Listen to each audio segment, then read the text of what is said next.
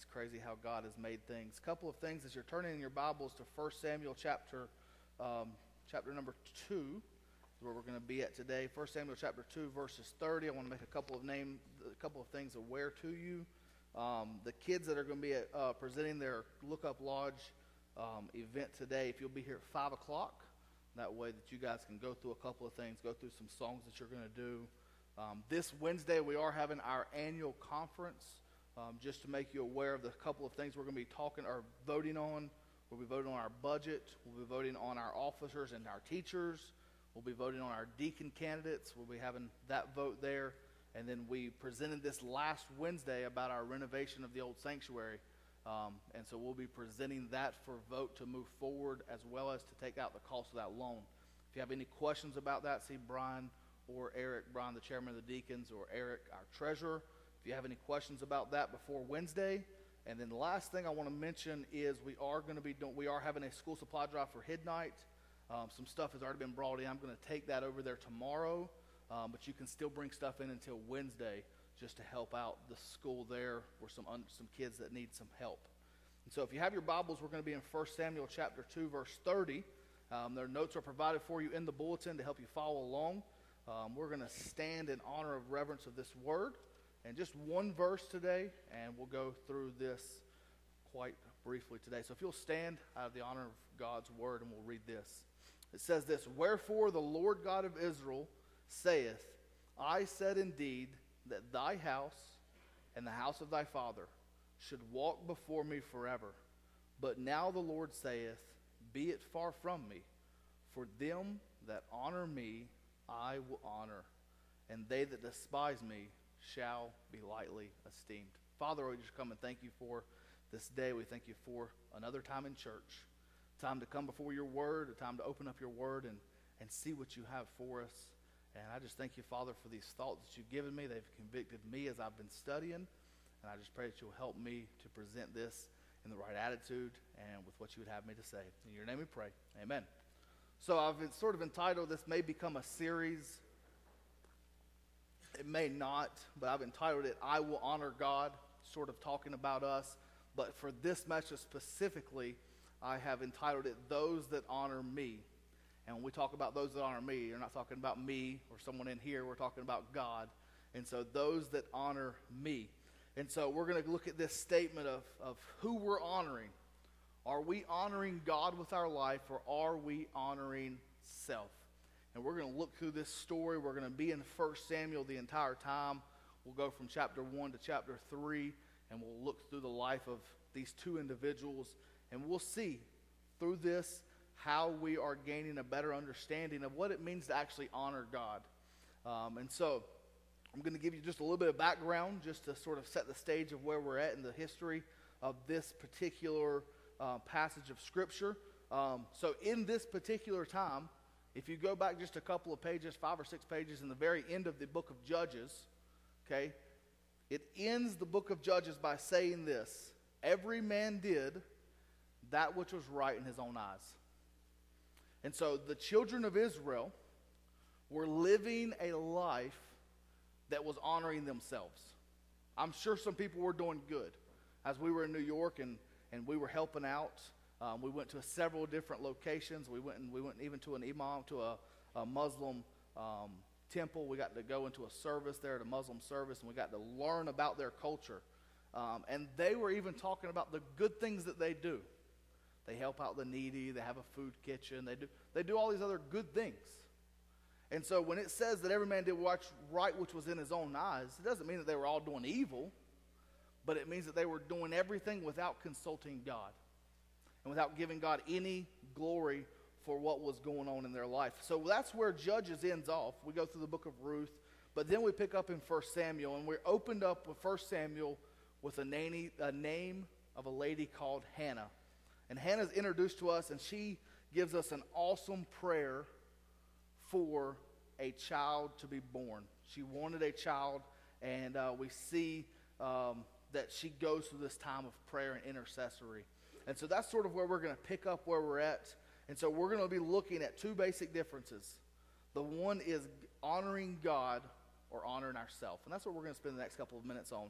And so to open up this, our first point that we're going to look at is honoring God involves presenting our best to the Lord. Honoring God involves presenting our best to the Lord. In 1 Samuel chapter 1, verses 24 through 28, it says this, "And when she had weaned him," which is Hannah talking about her son, Samuel, "when she had weaned him, she took him up with her with 3 bullocks and 1 ephah of flour and a bottle of wine, and brought him into the house of the Lord in Shiloh. And the child was young, probably a year to a year and a half, 2 years old. And they had slew the bullock and brought the child to Eli, which was the priest at the time. And she said, O my Lord, as thy soul liveth, my Lord, I am the woman that stood by here praying unto the Lord. For this child I prayed, and the Lord hath given me my petition, which I asked of him. Therefore also I have lent him unto the Lord. As long as he liveth, he shall be lent to the Lord. And he worshiped the Lord there." So Hannah knew she had came before God. She had came before the prophet. She was on the steps of the tabernacle, and she was praying a sincere, honest, open, I'm sure she was probably weeping before the Lord to get a child. During this time in Scripture, during this time in history, women that didn't have children were almost shunned. They were looked down upon. They were lower than all the other women because God did not bless them with a child. And so we see here that Hannah wanted this blessing. She wanted this honor of having a child. So she began to pray and earnestly pray. And Eli came to her while she was praying and said, "Hannah, your prayers are going to be answered by God." And she said, "If my prayers are answered, I will give that child back to God for the rest of his days." And so we see here that Hannah had that child, and she had an opportunity. She had a time and a point in her life of deciding what she was going to do. God gave her a child. She said that if she got a child, she was going to give him back to the Lord. And so what was she going to do? Could she come and just give a sacrifice of some goats and some bulls and give the tabernacle some stuff to make up for it? Or was she going to present the best thing she had? The Bible says, and use this word lent, as to offer upon request. So she requested something, and the Lord gave her this child, and so she was giving it back. It's not like when someone comes, your neighbor comes to you and says, "Hey, can I borrow your lawnmower?" And you're like, "Sure, you can borrow my lawnmower." And so you let them borrow it, expecting to get it back in return, and 3 years later, they still haven't given it back to you. Has that happened to anyone where you let someone borrow something and they just sort of take it as their own and they never give it back? Okay, that's not what it's talking about here. That was not a borrow. It didn't say that she was letting the temple borrow Samuel. She was saying, I was giving it completely to him. And so we have to ask ourselves, God has given us things. And whatever I have to make it available unto the Lord. I always say it like this: times, talents, and treasures. Whatever time I have, I need to make available to the Lord. Whatever talents that I have, I need to make it available to the Lord. And whatever treasures I have, I need to make it available to the Lord. And if we look at ourselves and we begin to examine our lifestyles and we say that people that honor the Lord, God is going to honor them back, are we giving our best to the Lord? Are we presenting everything we possibly can as the best? Or are we giving him the leftovers? And this is a hard thing to think about. It's a hard thing to talk about because in American Christianity, we don't want to talk about sacrifices. We don't want to talk about giving God our best. We want to say, well, I've got to take care of my needs and then I'll give God the rest. But God is saying he wants the best of your time. He wants the best of your talents. He wants the best of your treasures. And we have to be a people that when we examine our lives, we're able to say, I'm presenting my best to the Lord. Now, it may not appear the best to someone else. Someone else may look at it and say, wow, I can't believe they're only giving that. But it's between you and God what you're giving the best to, because God has blessed us all differently. And so the first little point here, honoring God involves presenting the best to the Lord. But honoring self is this. Honoring self involves keeping back the best for our pleasure. Honoring self involves keeping back the best for our pleasure. We're going to look here. We saw Hannah and how Hannah gave the best that she had. The best thing for a woman at this time was a child. And she gave that back to God. Now we're going to look at Eli's sons, which were Hophni and Phinehas. It's a fun word to say, Hophni and Phinehas. But in 1 Samuel chapter 2, we look at their life and what the Bible says about them. And we're going to compare these two as we go forward. It says, now the sons of Eli were sons of Belial. They knew not the Lord, and the priest's customs and the people was that when any man offered a sacrifice, the priest's servants came, while the flesh was seething, with a flesh hook of 3 teeth in his hand, and he struck the pan or the kettle or the cauldron or pot. All that the flesh hook brought up by the priest took for himself. So did it in Shiloh all the Israelites that came thither. So this was the custom. Also, before they burnt the fat, the priest's servants came and said to the man of the sacrifice, give flesh of roast for the priest, for he will not have sodden flesh of thee, but raw.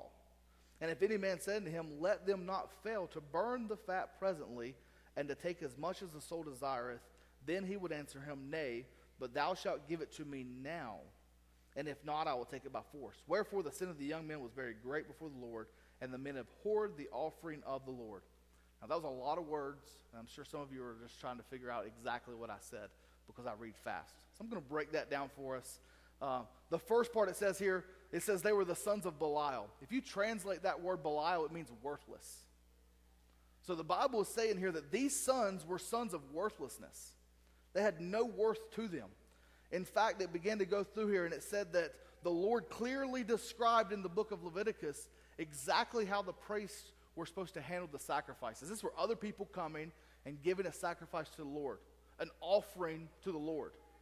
And it said that the priest, when the animal that they had burnt as a burnt offering were cooked, as it was completely done, there was no more blood, all the fat had burned off, they would take a fork and they would shove it into the animal, and whatever was brought back, that was their meal. That was how the priests were paid.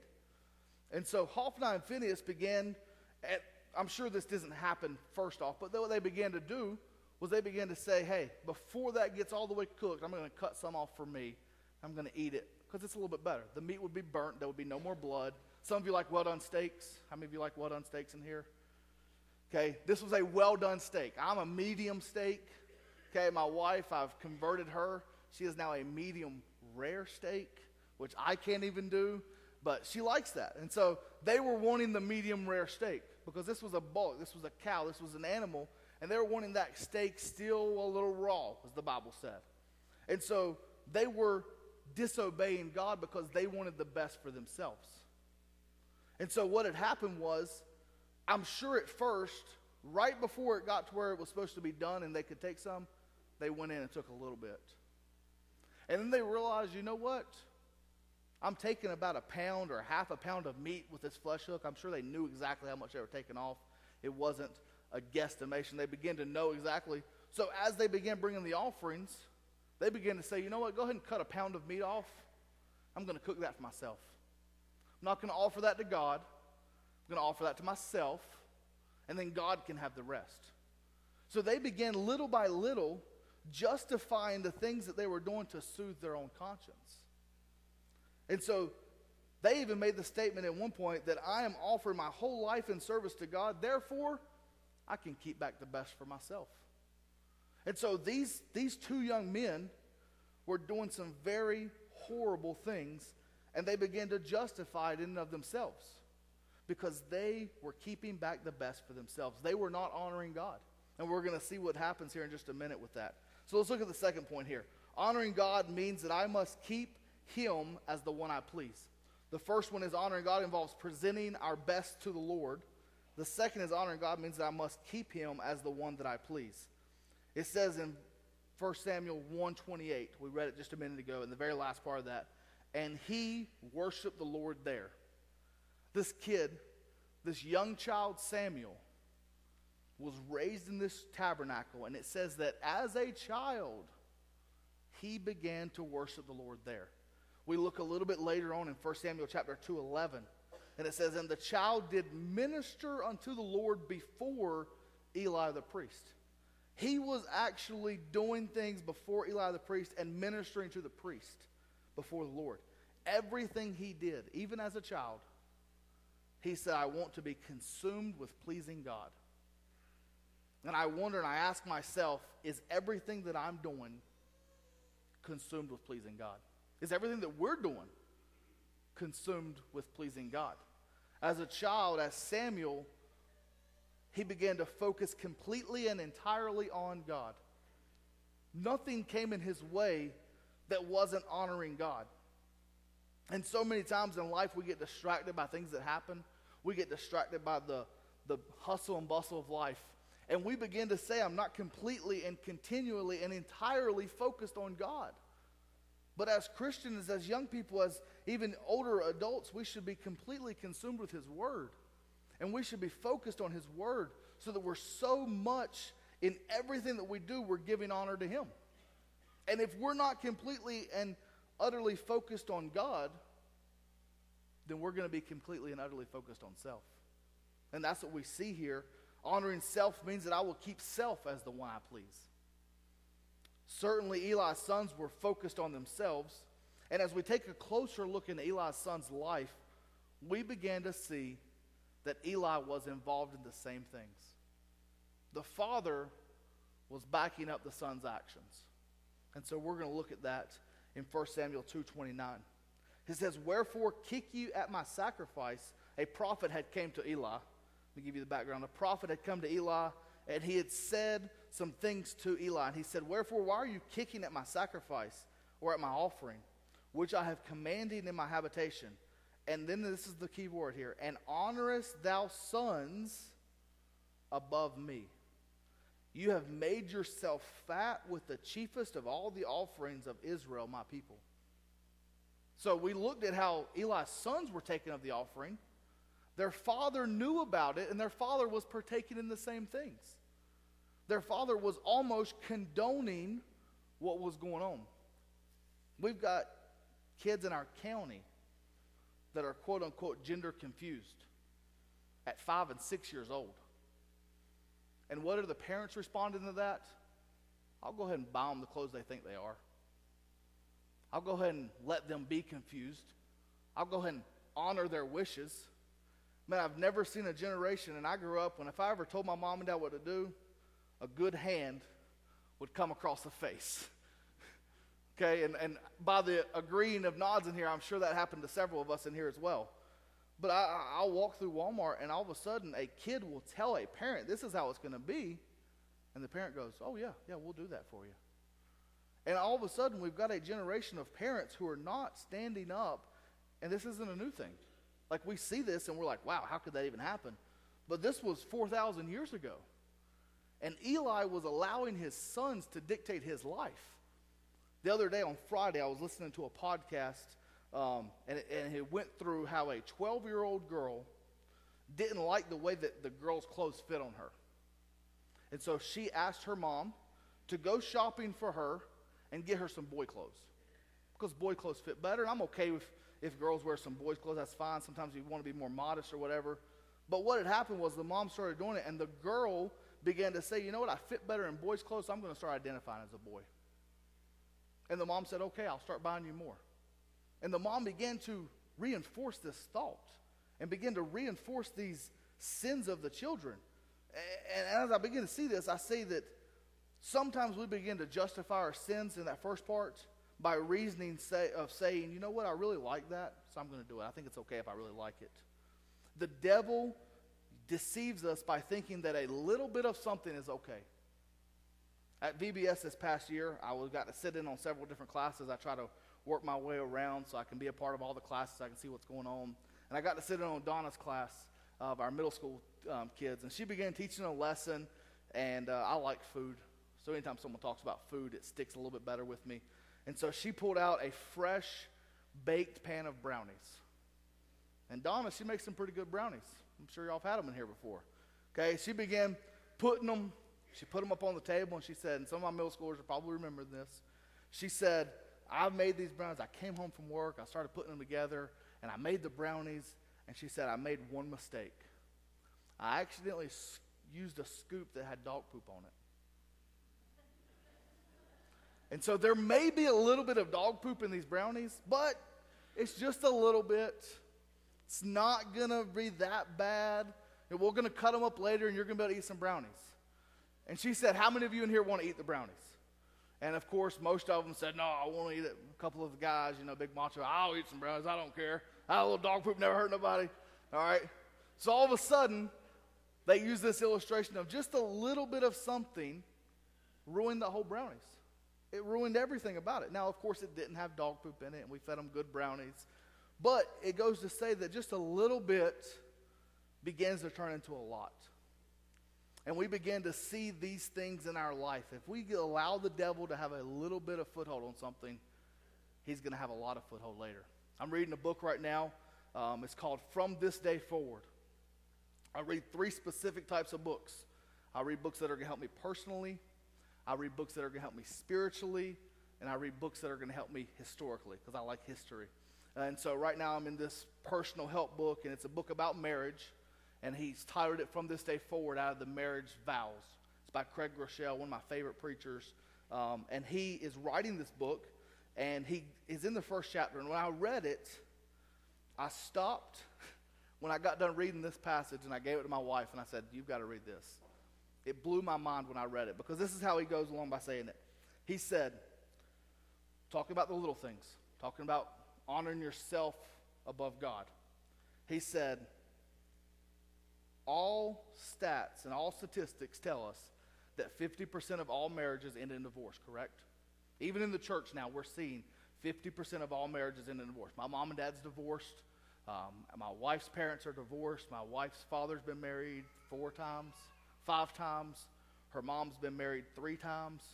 And so divorce is in our family. So I'm not talking just to bash anyone or to say it's in our family as well. So it's something that we have to be aware of, and I'm constantly trying to improve my marriage. It's a big part of my life. Been married almost 9 years now, so it's something I want to continue to work on.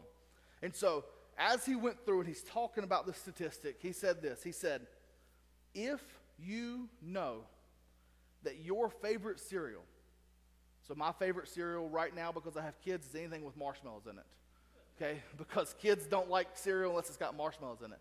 But my all-time favorite cereal is Cinnamon Toast Crunch. So every once in a while I'll be able to sneak that in the buggy and the kids will eat it.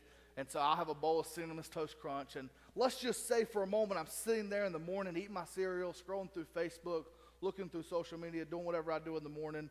And I come across an article that said eating Cinnamon Toast Crunch is 50% likely for you to die of cancer. And I began thinking, and as a person who likes to fact check things, I began saying, well, maybe that's just one article. I'll go and I'll start checking everything else. And all of a sudden, I start seeing multiple articles after multiple articles of saying, if you eat Cinnamon Toast Crunch, you're going to die of cancer. You're 50% more likely to die of cancer. Do you think that I would still continue to eat Cinnamon Toast Crunch? This is a response. Lucas, thank you. You said no. That's good. Okay? So one person in here agreed with me and said, no, I should not continue to eat it. And so he began to go through this book, and he began to say, we see patterns and we see things that hurt us. And in relationships, as we're working to be a better husband and a better wife, we see the little things that we can improve on to make our marriages better. And the devil doesn't want us to do those things. And that's as he goes through this book, and he talks about how if we're going to go from this day forward, we've got to eliminate the things that the devil wants to put in our life to honor ourselves over our spouse or to honor ourselves over God. And so I just thought that was an awesome way of thinking of that, of saying, what are we honoring? Are we pleasing ourselves or are we pleasing God? And let's look at this third point. So honoring God involves presenting our best to the Lord. Honoring God means I keep him as the one I please. And then the last one is honoring God involves an acceptance of life's problems. An acceptance of life's problems. In 1 Samuel 3:18 it says this, and Samuel told him every whit and hid nothing from him. And he said, it is the Lord, let him do what seemeth him good. And so to give you a background of that, Samuel as a young child, most scholars think he was 10 to 12 years old, was laying in bed. I'm sure you heard this story in Sunday school at some point. He's laying in bed and he hears a voice, Samuel, Samuel. And he wakes up and he runs into the room of Eli and he says, Eli, you called me. And Eli said, that wasn't me. Go back to sleep. Okay, normal kid, waking up in the middle of the night, coming to your room. Parents, you know my pain. It happens. More my wife's pain. She deals with that stuff more than I do. Second time, Samuel wakes up, runs into Eli's room and says, Eli, you called me. You told me to come in here. What do you need? Eli woke up, rubbed the sleep out of his eyes, and said, what do you mean? I didn't call you. And as he began thinking, he began saying, he said, Samuel, it's not me that's calling you, it's the Lord. And the next time the Lord wakes you up, sit up and say, Lord, here I am. What do you want? And so sure enough, he went back to bed. The Lord called him out again and said, Samuel, Samuel. He sat up. He said, Lord, here I am. What do you need? And if you're following along in verse 15, I believe, of chapter 1, it says this. I'm sorry, in chapter 3. Chapter 1, verse 15, it says, therefore I have sworn to the house of, let's go back to verse 13. It says, for I told him that I would judge his house forever. So the Lord is saying that he's already talked to Eli, and he's already told him that he's going to judge his house forever by that prophet that came. For the guilt which he knew, because his sons are cursed, that's sons of Belial, and he did not rebuke them. Therefore I have sworn to the house of Eli that the iniquity of Eli's house shall be anointed, for which a sacrifice nor offering forever. Samuel lay until the morning, and this is a very, very powerful verse, verse 15. Samuel lay until the morning, then he opened the doors of the house of the Lord. Now Samuel feared to report the vision to Eli. Then Eli called Samuel, and Samuel said, Samuel, my son. And he said, here am I. And then we read verse 17, and he said, what is the thing that the Lord has spoken of you? So Samuel was presented with a huge moment in his life. The Lord had spoken to him, and the Lord had told him Eli's sons are going to die. Eli is going to die because they have put themselves above God. They were not someone that honored him. And so Samuel was, as a child, was given this information, and then Eli came to him and said, what did the Lord tell you? So he was faced with a huge problem. I mean, he's a child, and he has information that the Lord told him. And then Samuel even went on, Eli even went on to say, if you don't tell me, the same is going to happen to you. And so Samuel began to present what the Lord had told him. And it was not a very easy thing for Samuel to do. Because Samuel understood, I have got to, if I'm going to be honored by God, I've got to put life's problems behind me and accept what God wants me to do. Honoring self may give lip service to obeying God, but that is all that it does. And we can't just give lip service to God. Plainly put, Eli had just given lip service to serving God. He said, I'm going to be a priest and I'm going to serve you as the people, but instead he put his kids over everything else. And so we as a church and we as young people even in here have to understand, what is God really calling us to do? What is God wanting us to do? And so when we look at this word honor, as I'm closing, as I'm winding down, as we look at this word honor, it's used in both a verb and a noun throughout Scripture. And so we have to look at how it's used. And as Glenn read this morning, earlier, in Psalm 66, verses 1 and 2, it says, make a joyful noise unto God, all the lands.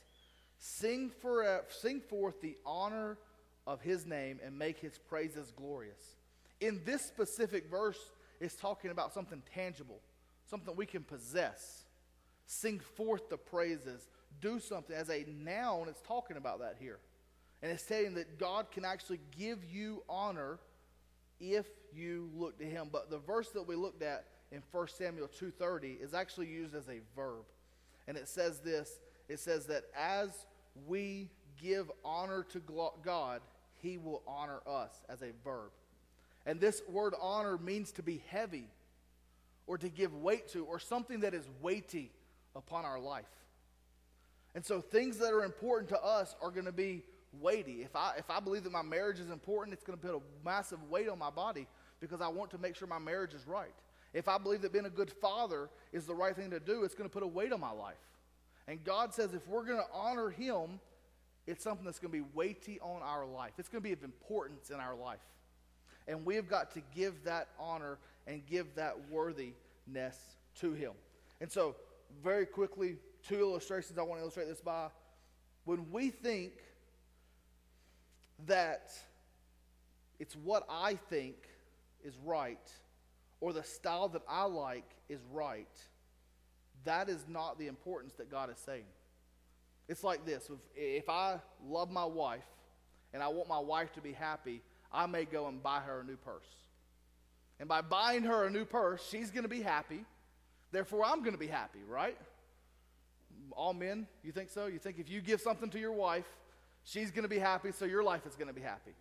A lot of times we take that same illustration and we put it towards God. We say, you know what? God wants me to do this, and so I'm going to do it so that God's happy so that I'm happy. But that's not how God works. God says, if you honor me, I'm going to honor you. And it's not about being happy. It's about doing what is honoring to God, not what I think is honoring to God. And so it's a hard thing to think about, because we often say it's not really, we have to sort of put our mind in focus and say it's not really what's important to me. It's what's important to God. It's what's important to what he wants me to think of and he wants me to do. I'm going to give an old illustration. There's probably only a couple people in here maybe even know this, but I came across this commercial this past week. My kids like to watch YouTube, and so weird things come up on my phone sometimes. But how many of you have you ever heard of the name E.F. Hutton? All right, a couple people. Good. I was hoping that a couple of you know this. All right. So in the 1970s and 80s, E.F. Hutton was an accountant and a financial advisor. And over the course of a couple of years, they produced some commercials for E.F. Hutton.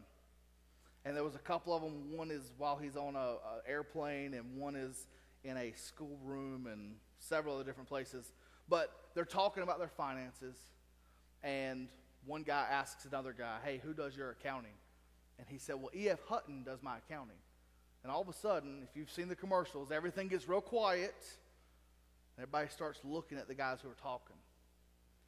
And then the commercial comes across, and it says, when E.F. Hutton speaks, anybody know the rest? People listen, all right? And so, as I got to thinking about that, I got to thinking, in this thought of honor, in this thought of weight, when God speaks, do I listen? When God's word is presented to me, and he says, I want to do something in your life, and I want you to do something, and he moves your heart in a certain way, are we listening? As people would listen and everyone would stop when E.F. Hutton would talk, are we listening that same way with God?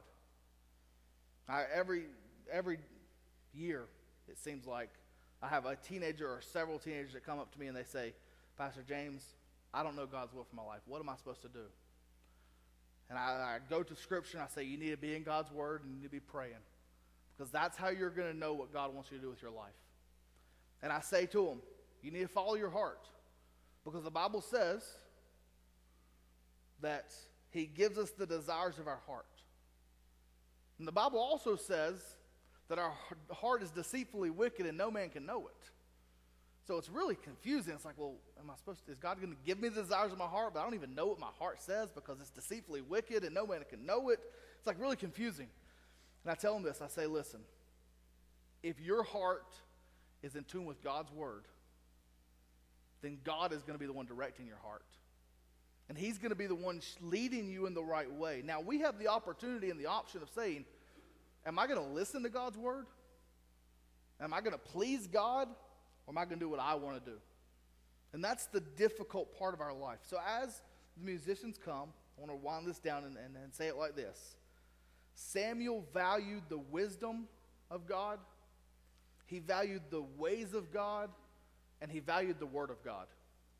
When God came to him, and he spoke audibly to Samuel. Now, we don't get an audible speaking of God. I really wish we did. It'd make life a lot easier if God would just come down and speak to us. But he doesn't, because he's already spoke to us through his word. And so through God's word, we have to value that above everything else. When Samuel valued the wisdom of God, and it said, this is what I want you to do, and that hard time came when he had to present that information to Eli, he trusted God's wisdom over his own wisdom. And through the ways of God, he trusted that God was going to protect him and was going to love and take care of him. Samuel let none of God's words get him. He caught on to them. It went on to the end of that verse, and it says in verse 18, or verse 19, it says, Samuel told him everything in verse 19, and Samuel grew and the Lord was with him and did not let any of his words fall to the ground. He memorized God's word. He put it in his heart, and he allowed those things to grow in his life. And so as the musicians play, I want to give us three things to think about as we go into our time of imitation.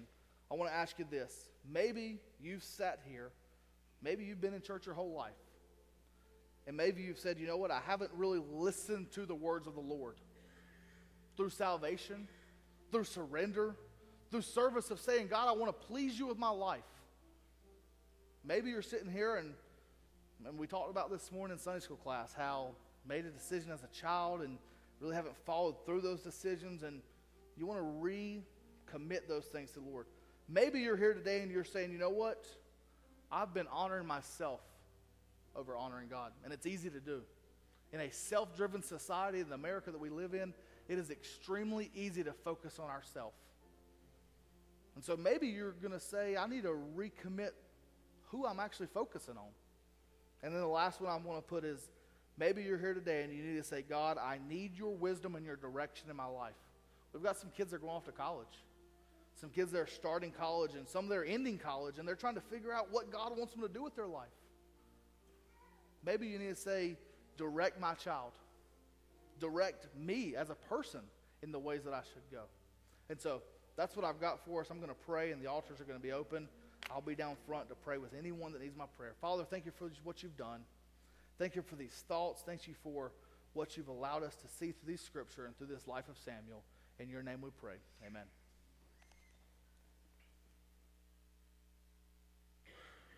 Everyone please stand, page 657. Cleanse me.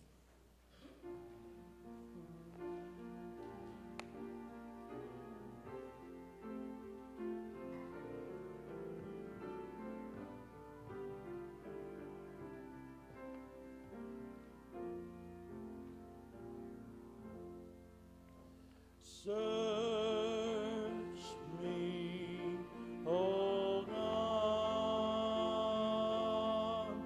and know my heart today. Try me, O Savior, know my thoughts, I pray. See if there be some wicked way in me. Cleanse me from every sin and set me free.